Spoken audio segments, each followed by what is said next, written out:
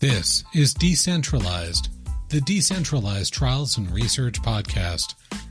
We gather here with friends and guests to talk about the latest ways to make research and clinical trials around the world more inclusive, more accessible, more resilient, and more sustainable, all by using decentralized methods. This podcast is recorded live on Clubhouse every Friday, 12 to 1 Eastern, on the TGIF DCT show at the Decentralized Trials Club. You can join the live sessions and add your voice every Friday at noon Eastern Time with the free Clubhouse app by following the Decentralized Trials Club. And of course, subscribe to this podcast on your favorite platform to get notified of new episodes. Following the club and subscribing will also help you stay current for any of the bonus content we may drop.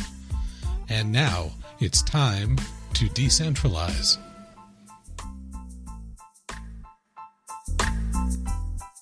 Okay, well, let's get rolling. It's 9:03 in my time zone, but for those of you who are joining for the first time, you landed in the DTRA TGIF DCT Clubhouse. That's way too many letters.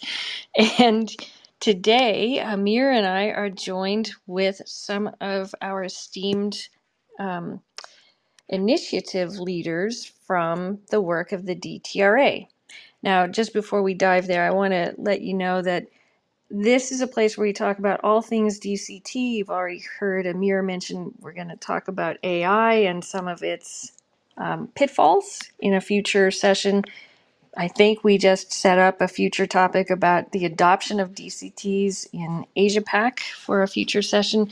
But really what I want to do is encourage you to send your suggestions for topics to the Secretariat at secretariat.dtra.org, or to me or Amir or Craig. Because really this is a crowdsourced set of topics and we want the topics to reflect what you're interested in.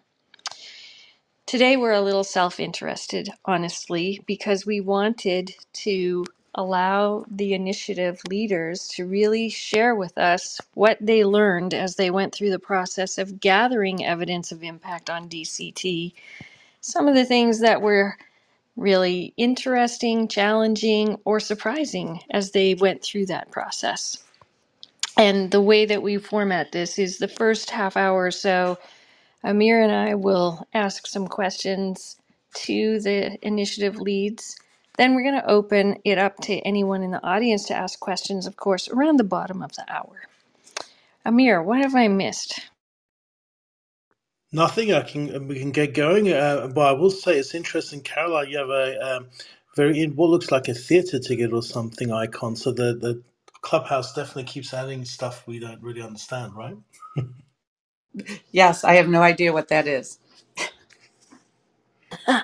And last week we learned that you have sounds now as something you can play with, but we also noticed they're distracting. So use them with caution. Okay, so let's get started with some introductions. Amir, is there anyone here who doesn't know who you are? I'm sure there is, but the only thing I'll say is I co-chair DTRA with Craig Lipsitz and have the pleasure of working with you and Paige and others there. So I think that will do for now. And those of you who've been here probably know I hang out here as many weeks as I can.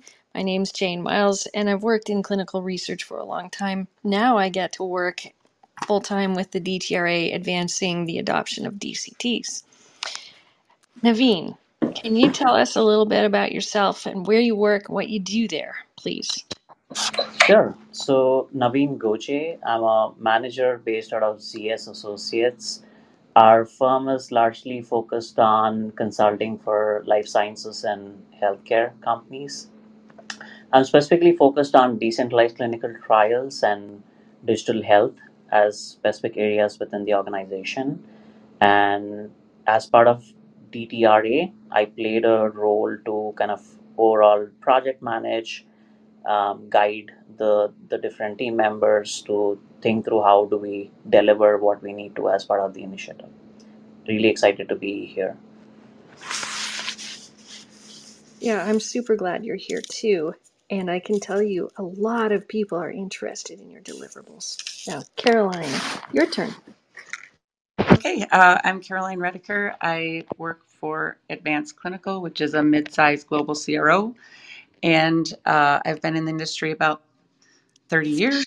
Uh, First part of my career in the site and SMO business, and the last 20 years mostly on the CRO side of the business. And I currently lead our internal initiatives around decentralized trials and have been very involved in the crowdsourcing evidence workstream, and excited to talk about what we found and what we didn't find. I would say those are equally interesting topics. So I'll get it started, and then Amir, you can chime in with some questions too, of course. But let's just set some context first. And Caroline, Naveen, you had a third key member of your team, Arnab, who's probably going to join us mid session. But he was your co-lead. Is that correct, Caroline? Correct. Yep. Okay, cool. So tell us a little bit about the team itself. What problem was it you were trying to solve? And what was your team makeup like? Who was there and what roles did they play?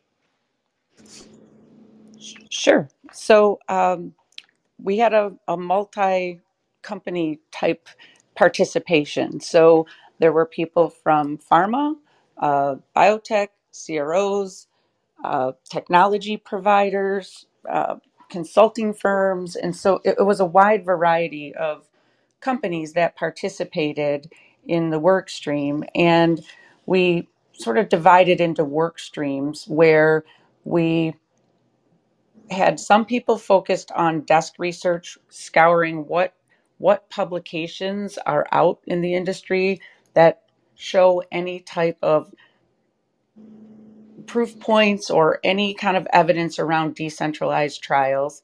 And so we had a team of people who were doing that. And then we also used some students from Boston University actually did a similar exercise as their assignment and did a readout of everything that they were able to find. And luckily, actually, a couple of those students had worked in the clinical trial industry on other projects. And so it was great to get that second set of group that is really looking at what is out there that's already published. And then we had another work stream that was around surveying the DTRA membership about proof points. Since so many of the members of DTRA are the companies that were working in that area, we thought what better place to get information than those who are working in this space. And then we had another work stream that was focused on interviews and sort of doing follow-up interviews to either some of the data we found or some things that were mentioned in the surveys that needed further clarification. And then a fourth work stream around synthesizing this data and presenting it in a way that everybody could see the full picture of the data we found. So it was a great group of people who spent a lot of time trying to make sense of what we could find. I don't know, Dean, if you had anything. I think that's covered greatly all that we did. What I really appreciate about that description is that it sounds like you were really able to engage multi stakeholders and even dip into what we'll call academic resources to aid you in your work. So, great job. Amir, how would you like to ask about the team and their findings? Well, the only comment I'll make is, Caroline, I'm assuming next time we do this, another stakeholder might be AI helping you look at the literature, right? Yeah, that would be wonderful. I think even since we began the work stream, I personally have learned so much more about the AI options that are out there, and so that was not something that we utilized on the initial work stream, but most definitely would be included in future. Yeah, I think the adoption is going to be pretty fast. So Yes. no, I think Garen, just keep going and tell us about your journey. I don't think we need to ask you questions. Just tell us what happened. What did you do?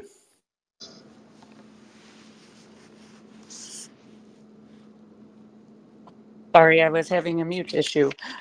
Sure. So I think, one of the things we found is that there were categories of this evidence. And I think, the first thing that was the big surprise to us was the fact that there wasn't much evidence out there or provided. And so I think we learned that people weren't really capturing data in this way around DCTs. So, you know, our industry is used to capturing, did we make enrollment timelines? Are we hitting our milestones? There are sort of ways of measuring, and even trials that included DCT components then weren't structured to start tracking specific information about those DCT components. And so I think that was our first big learning, is that there's not a lot of data out there. And the data that is out there doesn't have a whole lot of proof points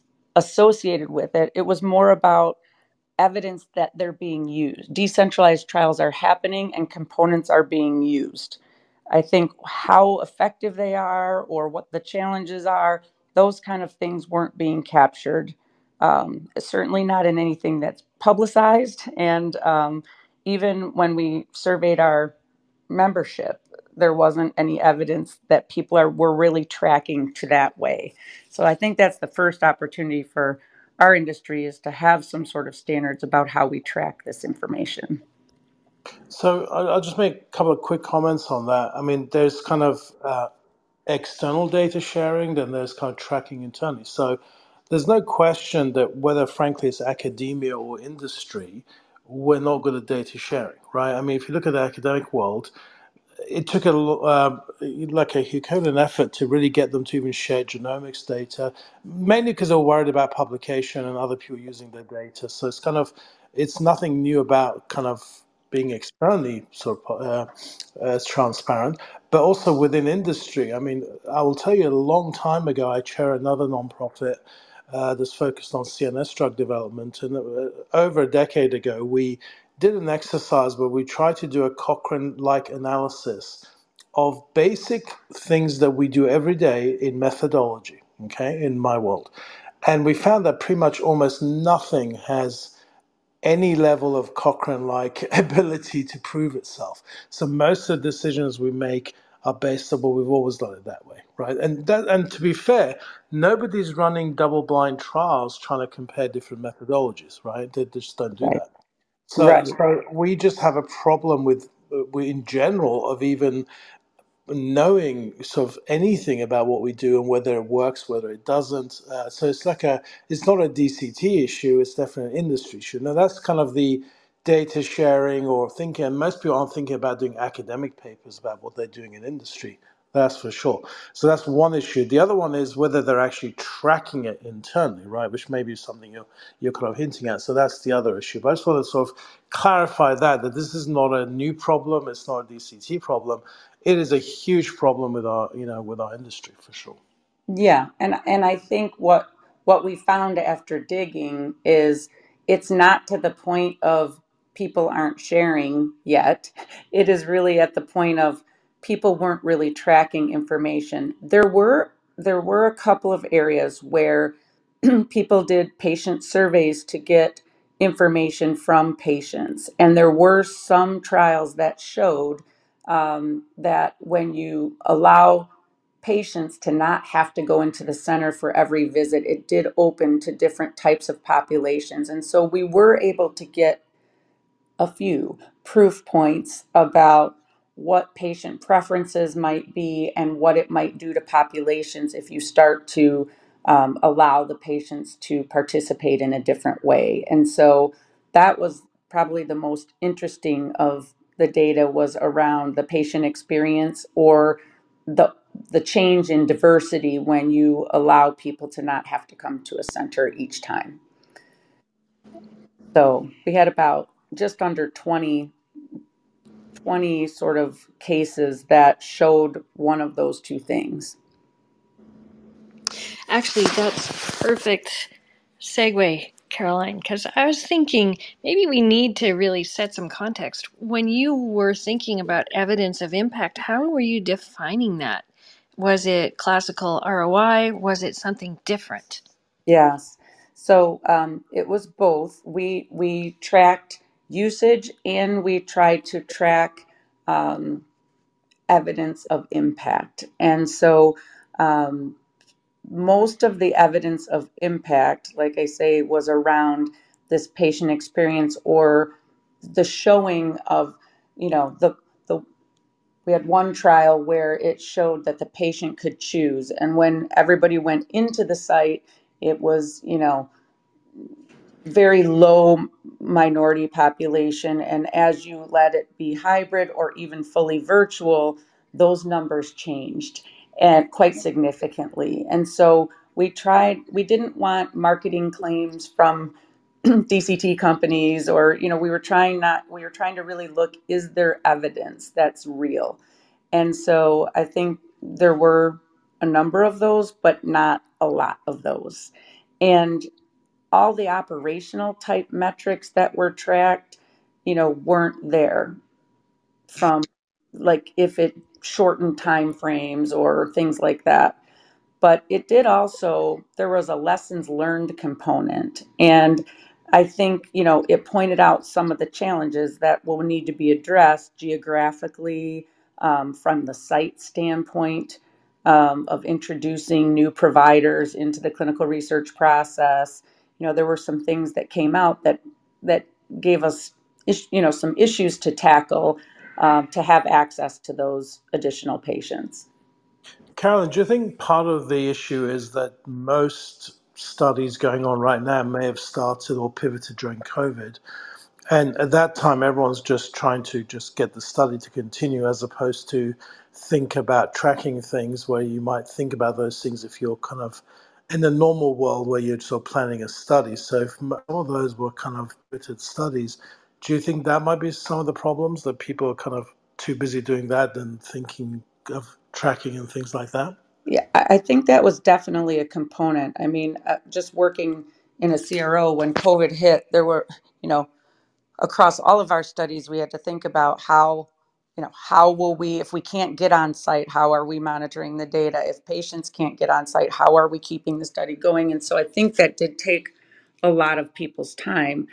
But I also think we just aren't wired that way to start thinking about components of, some studies have ePro, some have home health, some have a variety of things. And so, at the end of the day, I think people were still focused on, am I meeting my timelines? Am I, getting the patients in the study?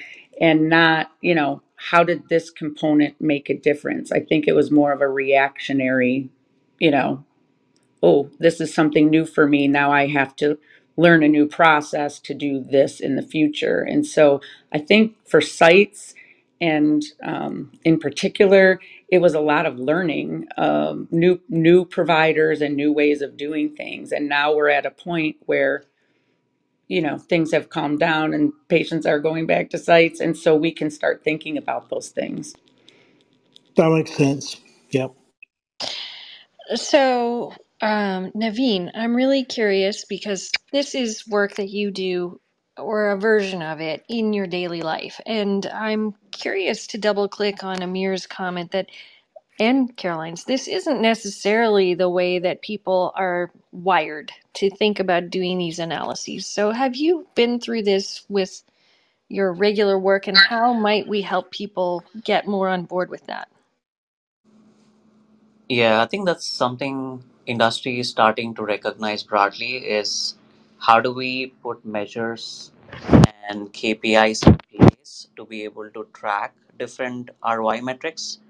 And adding to what Carolyn said is we found like evidence or data points around patient recruitment and how DCTs are helping with experience, how they're improving diversity and inclusion. There are aspects of technology facilitating and helping augment some of what we just talked about. But really, I think um, cost and ROI was something which we really fell short of in terms of even getting some observations. Now, it could be a twofold problem. One, either companies aren't doing a good job of tracking these metrics, which I don't think it's entirely true. I think what's happening is they are trying to track, so they're trying to figure out metrics and KPIs which could help them measure the impact. But also they are a bit early, given these trials and the outcomes and impact take few years to kind of roll in itself and come in, right? So I think companies are starting to do that, but I think there needs to be a way where we allow and provide like a forum where industries can share whatever data points they can in terms of the ROI. So let's go back to a question Jane asked earlier, which was how the team decided to measure impact, and also, can we measure all the impact? There's, I would think, many aspects of impact that one can think of that are not easily measurable. Yeah, and that's a good point because I think in the one study where the patients could choose, it was sort of easy to measure because you had three different cohorts of patients deciding how they wanted to participate. But I think for a lot of the components of decentralized trials, if you use a engagement platform, if you use an e-consent, like those type of things, how you measure patient retention or how you measure, certain items, unless you're comparing it to what it would have been if you didn't use it. I mean, you can sort of measure, did we meet our goal? But eventually we have to measure it compared to when somebody uses it versus when somebody doesn't. And how does that differ? And that's going to be another challenge. And even when you can measure some level of effectiveness of a component of decentralized trials, you still have to measure the overall trial because at the end of the day, if it's only one piece and the study still doesn't meet its goals for whatever reason, then, what is the true effectiveness of doing that?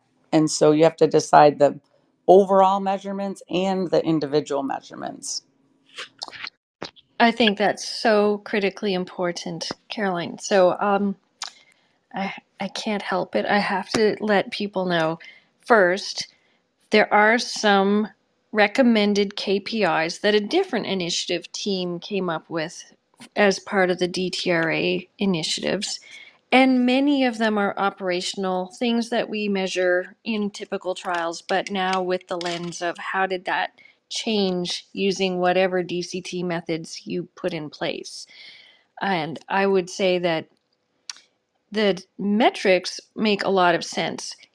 And it takes a little bit of effort and even digging a little bit into the weeds to know exactly how will you measure in the two different or multiple different settings so you can understand if there's a difference in the operational impact. Because we're not trying to measure whether there was a difference in the clinical and safety outcomes in the trial, typically. Like that's a different set of questions than the operational impact of these measures, I think. And you can disagree with me on that. No, absolutely. And I think too, like if you just take, setting up a technology platform that is going to open your access to patients, you might be measuring, maybe it took you a little longer to get started up. And so you would say, well, that's not better. But if it gives you access to more types of patients and it helps you meet your diversity plan and those kind of things, then at the end of the day, it is worth it. And so, you have to look at maybe if you're just measuring the one component from a timeline standpoint, it looks like it takes you longer to start up, but you might close time at the back end, meeting your goals of what you're trying to do. And so, how do you tie those things together? Absolutely. And not necessarily about DCTs, but in a previous life, I did a lot of work on patient recruitment, and people always wanted to know, well, what's the ROI of using tactic X versus Y? And I was pretty clear, like, you can't typically measure those differences because they are typically operating together. So it also makes me wonder if maybe we just start with macro level differences as opposed to, and I'm making this up, what was the impact of using ECOA versus mobile nursing in the patients? All right. Amir, what more would you like to ask before we open the room up to questions from the audience?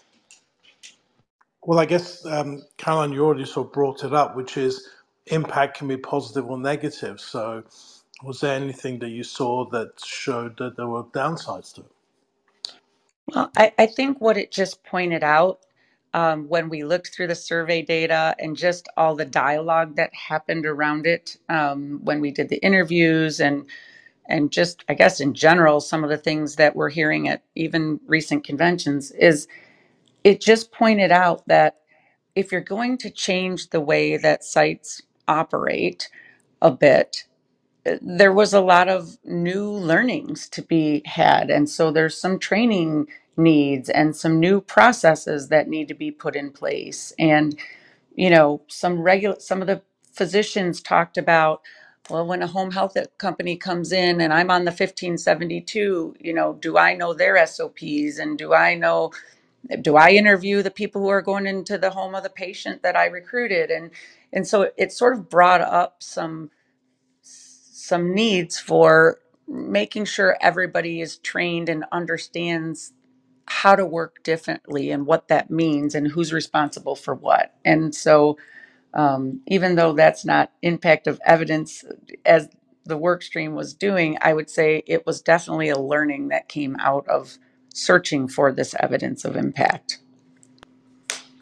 So we're almost to the bottom of the hour. So before we kind of open it up, I just want to ask Naveen and Caroline, was there anything else that surprised you or that you weren't expecting as you did your work?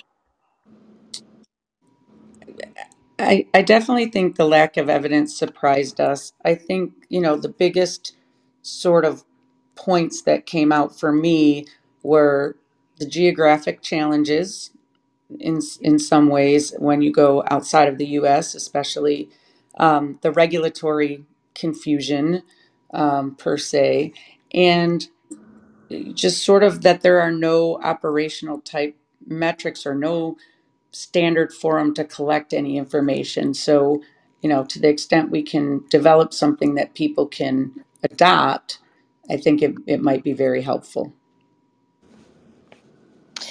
So there are some questions happening in the chat too, particularly around the adoption of different methodologies and if that's changing.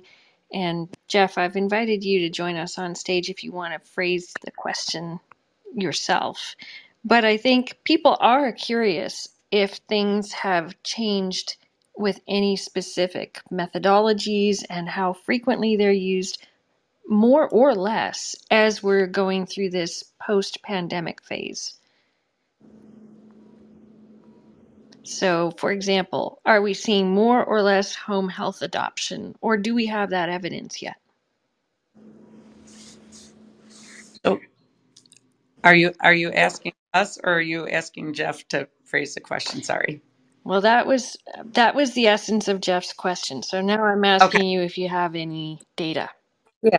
So we don't have data on more or less because it was the first time that we sort of did this data point. So, but I can tell you, we work a lot in oncology and rare disease. And so there are home health visit, they're happening. And, at least in those therapeutic areas that we're working in. And, sometimes the sites have their own staff, and sometimes there's a central team doing it.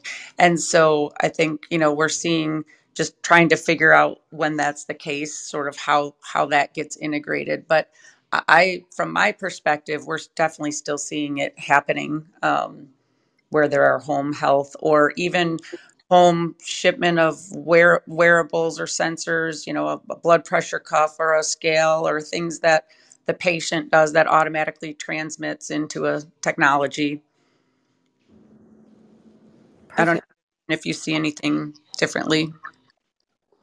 And I think just to be clear, obviously this team's remit was evidence of impact. You weren't really looking at kind of what Jeff's really asking about, Yeah. but we're happy to expand the conversation there. But yeah.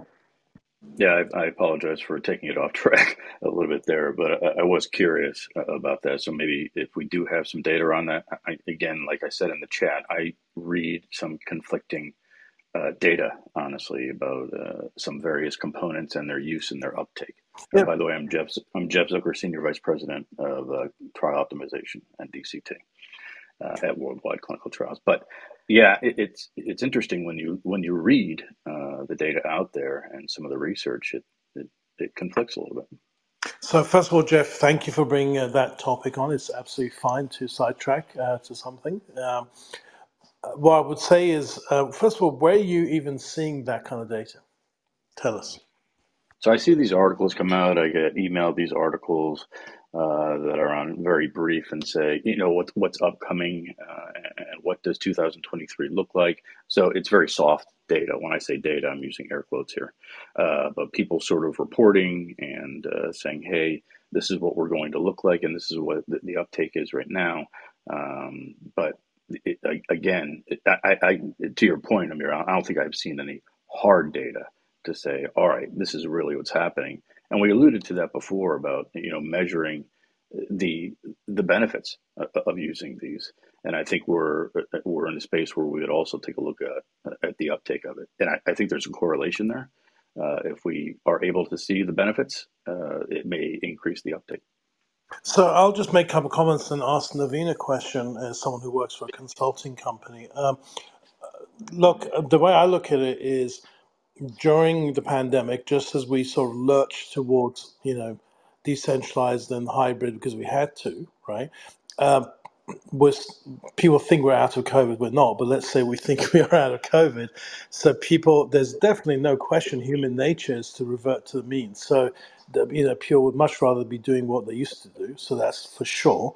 And I think Caroline brings up the point that certain areas like rare diseases, it's really helpful to have those. In other areas, maybe people think they can, to go back to being more traditional. So it doesn't really surprise me there'll be an ebb and flow in a sort of a short-term basis.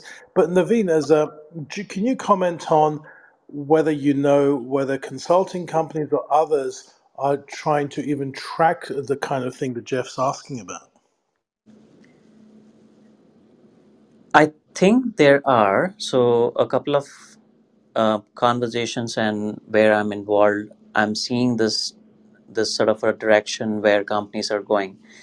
With respect to home health, I just wanted to make one point, Jeff, is I think it's a very subject to the patient mix and geography, depending on the trends we found, is like the home health could be preferred or not.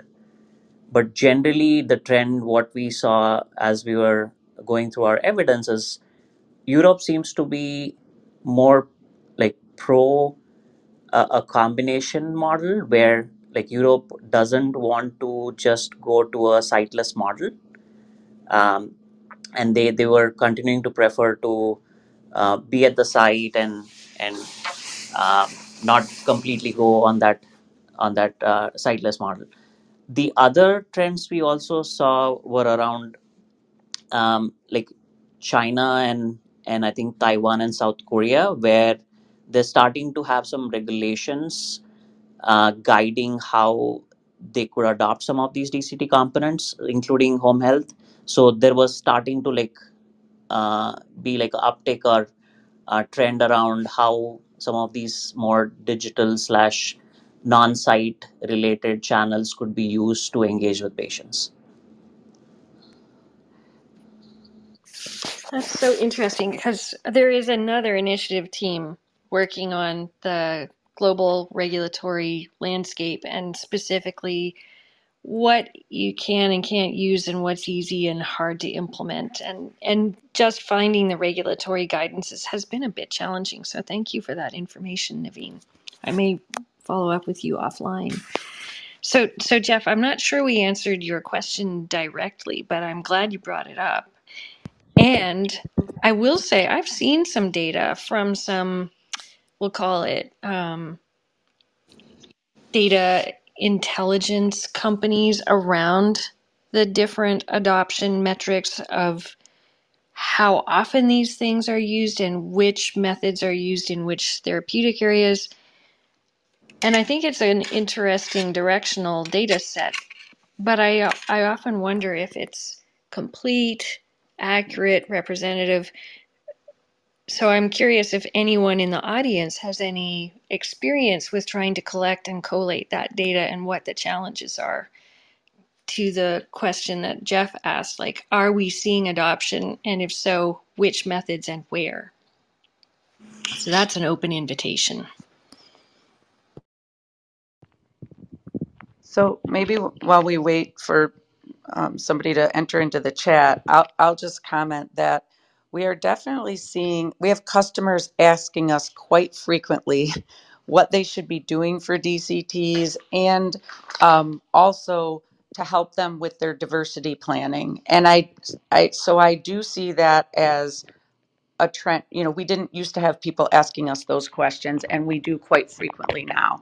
And so I think it is a trend that people are interested in how they plan and if these things will help them meet a more diverse population that represents the patient population with the disease. Yeah, if I could, we definitely get customers that come in and a request. Sometimes they'll just say, "Hey, we want to do a virtual site with 25 sites in the U.S." Which you're contradicting yourself here. But they'll say we want to do some DCT components, and we'll make recommendations. I fear that one of the motivations for them to ask is to save money, and that's one of the hurdles that we have to get over. That we're still trying to get over right now is make an understanding that this may not necessarily be cheaper up front.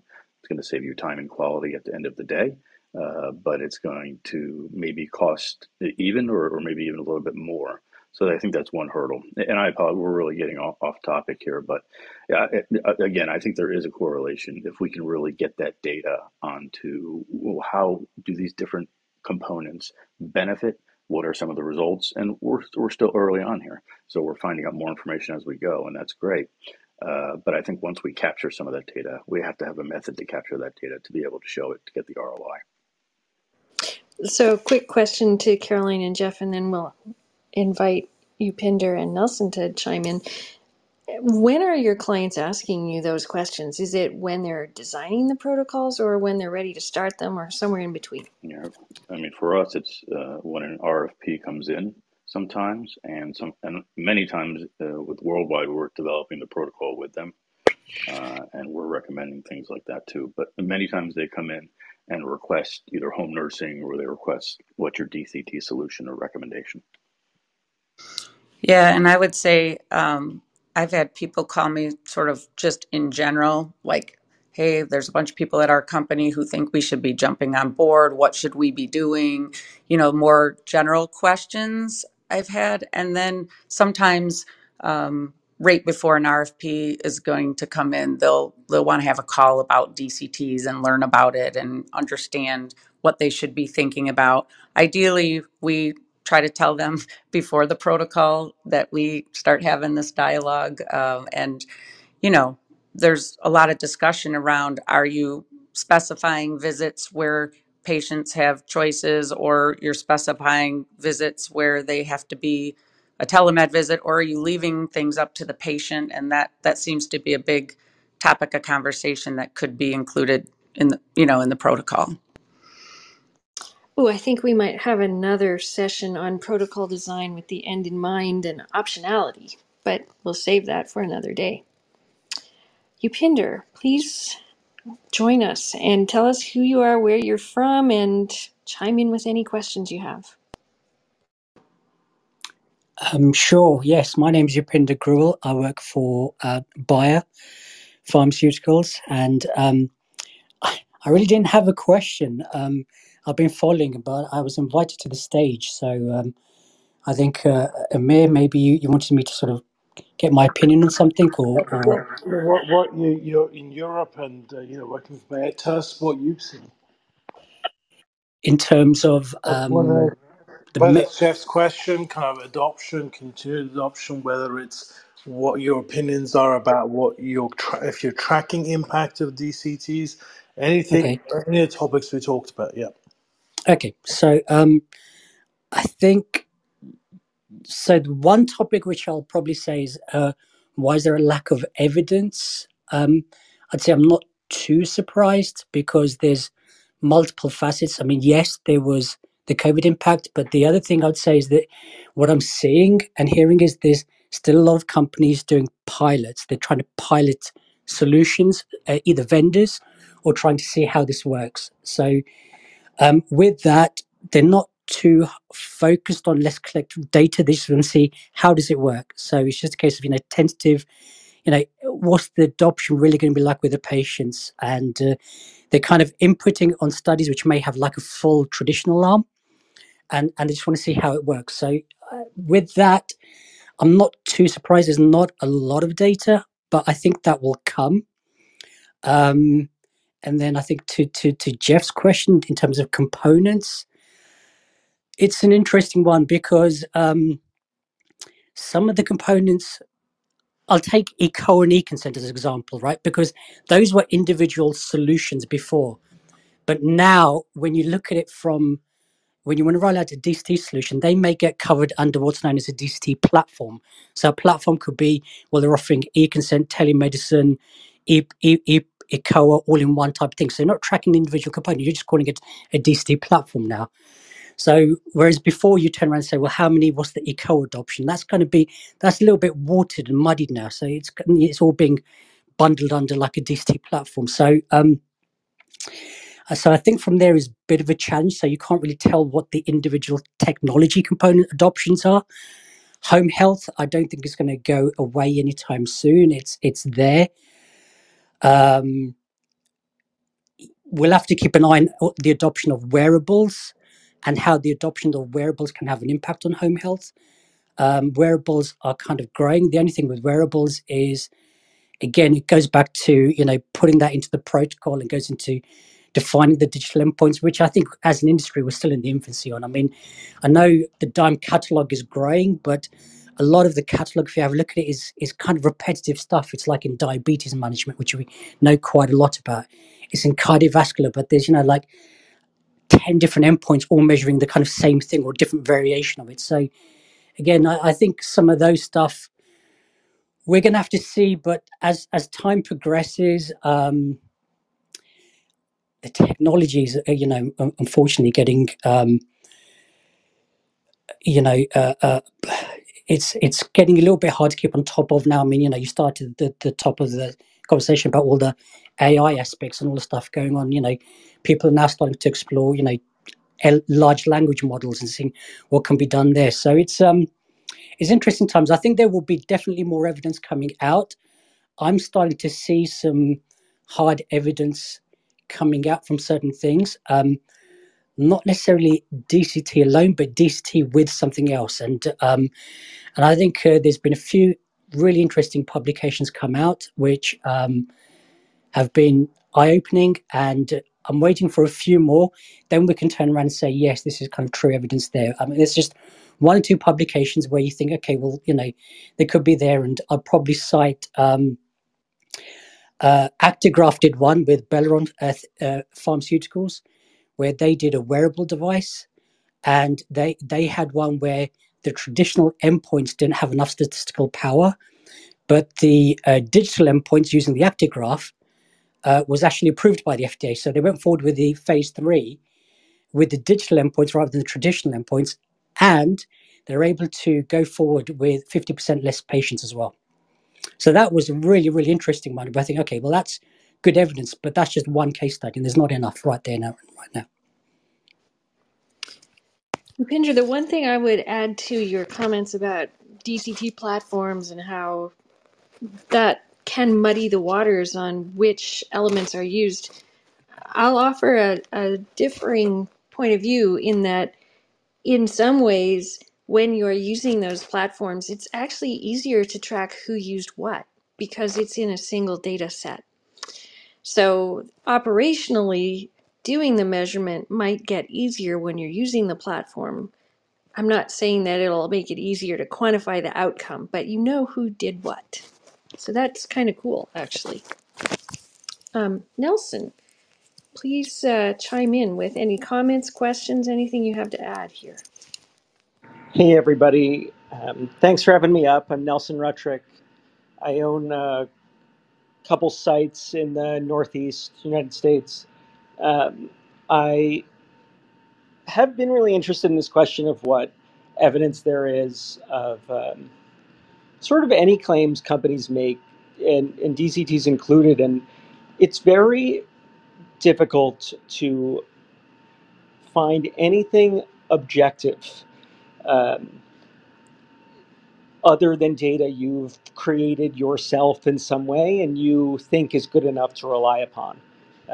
The only source I've used, and it's limited to things on payment, is I've taken a closer look at the data. Pharma has to report through the Affordable Care Act Sunshine provisions. So Sunshine Act requires companies to disclose whenever they pay a doctor for research. And they report these payments to PIs, and the data is accessible and updated once a year. And they're reporting those payments to DCT vendors as well. So there's some ability to look through at similar indications or identical trials. In some cases, where a company will run a virtual trial and a brick and mortar study, and take a look at what they were spending, and then you can cross-reference it with clinicaltrials.gov to see, what sample size are we talking about? How long did the study take? So there's that information is objective and obtainable. It's just that there's not many studies that are that have good comparators to them. So I know of only one where a company ran a virtual trial and a brick and mortar trial side by side, and there's just so little to rely upon. But I figure as more things like that happen, we'll be able to look at it and see, how many subjects per site per month were recruited in each study, and how much did it cost. So what I'm hearing is we're at the front end of the adoption curve in terms of not the use of these methods, but rather the measurement of their impact. And yet we all want those measures desperately. I also want to chime in and just say, although I'm not part of it, I believe that the IMI trial, which is actually a direct comparison of traditional versus hybridized and remote processes in the same protocol setting, has just begun or recently begun. So I know we're waiting for that information too, to your point, Nelson. I'm just taking a look at the chat here to see if there are other questions that are coming up. Oh, so there's a comment here that maybe we're actually over-focused on collecting data for metrics in DCT settings relative to traditional trials. And I'm curious if you think that we're setting a bar for impact that's higher in a DCT setting than in a traditional setting. So I'll ask any of our panelists to comment on that. Yeah, I think that we need to decide as an industry what is the value, right? And so most of the things I've been involved in, the value is to increase access to patients to clinical trials, right? And so it gives more people who may have not participated an opportunity to participate if they can do it without having to go into a site every visit, right? That you're going to increase your patient population. So I do think it will be important to track, is that the case, because that seems to be the big promise of why we would want to do this. And so I think that's an important metric. The ROI and the operational, I think, will probably be ever changing based on, once people finally put in processes and infrastructure to support these, we're sort of catching up on that still, giving project managers the tools to understand what sites are going to be dealing with differently than they were before, what project managers are going to be dealing with differently than they were before. And so we're starting to see that all get put into place. But, as we're stumbling through the beginning, the metrics may not be great, but if we capture them, we can see once the infrastructure comes, does it cost more? Are we just learning and it's not going to cost more in the future? Those types of things I think are important to look at, not so much individual metrics, that aren't meaningful. Can I possibly add? I mean, I would agree with Carolyn here. It's as an industry, we get paralysis by analysis is the terminology. We spend so much time doing all this analyzing of data, and I think some of if we try to do sort of comparison of traditional trial versus DCT and go through all the things like what's the screen failure rates, what's the dropout rates, it's going to be so much things there. We should take a step back and just ask the question, why are we doing DCT in the first place? Focus on those key metrics and saying is it delivering, and so to do the comparison against the traditional trial, I think we'll spend a long time doing that, and I think some of the metrics probably won't be as great. So I think we should just take a step back and go a bit more high level and say, right, why are we doing this to you, and is it actually kind of delivering? And I think I think we'll come up with the first phase of metrics, and then I think as we evolve and start going into some of the other things, we'll see like the next wave of metrics coming along, and that's probably where we'll start seeing greater value in our trials. Yeah, yesterday I was in a similar conversation, different group of people, and the question got raised, and we didn't have an answer.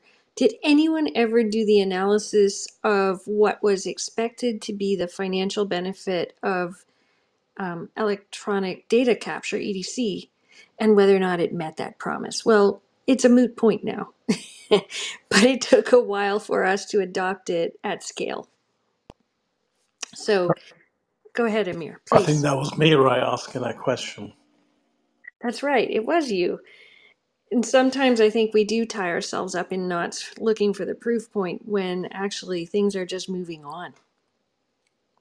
Yeah, and I think there's the technology component, but if the promise at the end of the day is that we're going to give more people the opportunity to participate, or we'll get more people to participate in clinical trials, then that can be the focus. I think the other part is we've seen, at least in the US with the FDA, the strong recommendation may be a requirement at some point to really represent the patient population and get a diverse group of patients. And so I think that's the other big promise. And for me, the thing that got me most excited about the very little bit of data that I did see was that it showed that if you offer virtual options or home health options, that you will get people to participate in a more diverse population.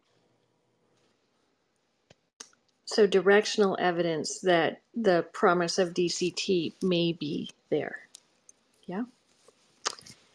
Okay, so in the last few minutes, Naveen and Carolyn, do you have a call to action or a next step that you really want the whole industry to take up with what you found and where you want to go next? Naveen, you want to go first? Sure. I was just trying to fix my mute.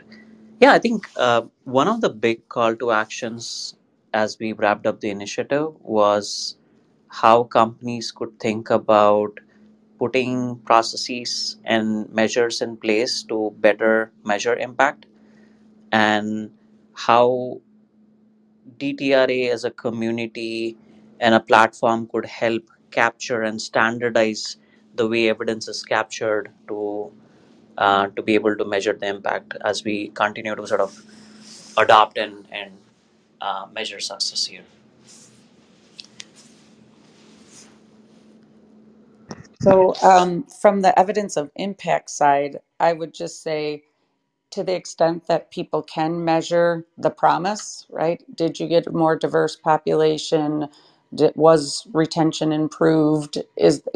Are we recruiting any faster, having access to that population? If we can start to measure some of those things, I think it would be helpful. I have a million call to actions that I could put out there from let's make sure everybody understands how this is different. It's not necessarily going to cost less to do these because we're implementing a whole new way of doing things. So, consider what it takes a site differently. Site budgeting hasn't changed in 30 years since I started my first job doing site budgeting.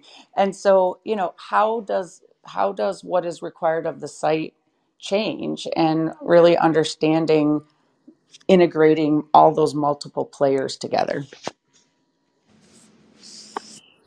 Got it. So let's create some common terms and ways to capture the information, then potentially create a way to make it visible. I don't know who owns that yet, but what I'm hearing is we do need a way to quantify what's getting used and is it meeting the promise of DCTs? Yeah? Okay, so 2 minutes. I'll just take a minute for PSAs. And first, thank you so much to Carolyn, Naveen, Jeff, Nelson, and of course Amir for being with us today. Next week, we will return to our regularly scheduled host, and the topic is in his mind, but I'm not clear what it is. I know that Craig knows what it is, but join us here and you'll see us posting that out on social media probably around Wednesday next week.